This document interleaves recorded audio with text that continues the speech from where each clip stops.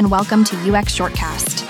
Every day, I handpick the hottest articles from the last 24 hours to bring you the coolest and most exciting updates. Get ready for a quick yet catchy snapshot of what's new and buzzing in user experience. Ready to get inspired? Let's jump in.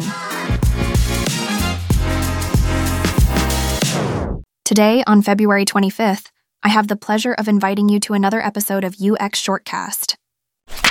In The Relationship Between Makeup, Body Paint, Tattoos, and Your Instagram Filters, Olesia Vdovenko explores how these forms of self-expression have deep roots in human history, going beyond just superficial beauty. Despite some viewing makeup and tattoos as unnatural, Vdovenko argues they're a natural part of our human identity, having been used for communication and self-expression since ancient times. The article suggests that while some studies focus on makeup's role in attraction, its significance is much broader, touching on empowerment and identity, themes that resonate both in the real world and the digital realm of Instagram filters.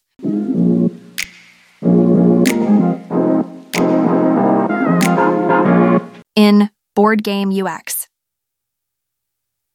Including technology, Michael Molen from UX Collective takes a look at how board games are getting a tech upgrade. Basically, some games now come with apps to make playing them easier, like doing the math for you in a game called Suburbia. It's like having a little helper on your phone. But it's not just apps. There are other tech bits being added to games to make them more fun or easier to get into. For example, sand timers in games give everyone a clear idea of how much time is left, and some games add soundtracks to make the experience feel more real. There's also stuff like virtual assistants that help players keep track of things, which is great for folks who don't want to deal with all the fiddly bits. And then there are games that need an app to even play, which some people love and some don't.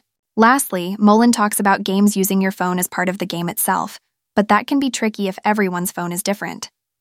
He wraps up saying that technology in games can be awesome, but it's gotta be used the right way.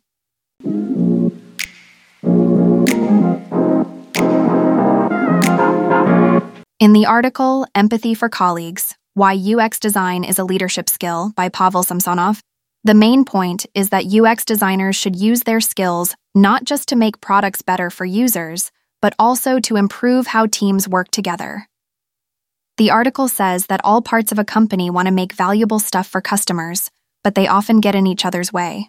Samsonov argues that designers have the tools to help everyone work better together by understanding each other's goals and challenges, kind of like how you'd want different parts of a machine to fit perfectly to get the job done right. It's about using empathy, which is a big part of UX, to make the workplace better, not just the products.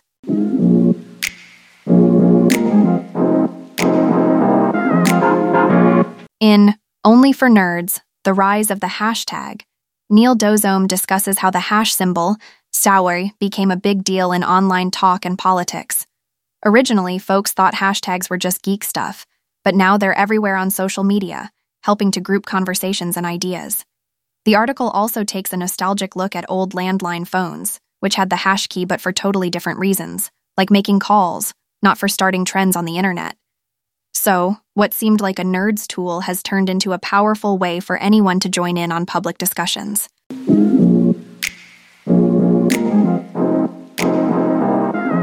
Thank you for listening, and I invite you to another dose of knowledge tomorrow.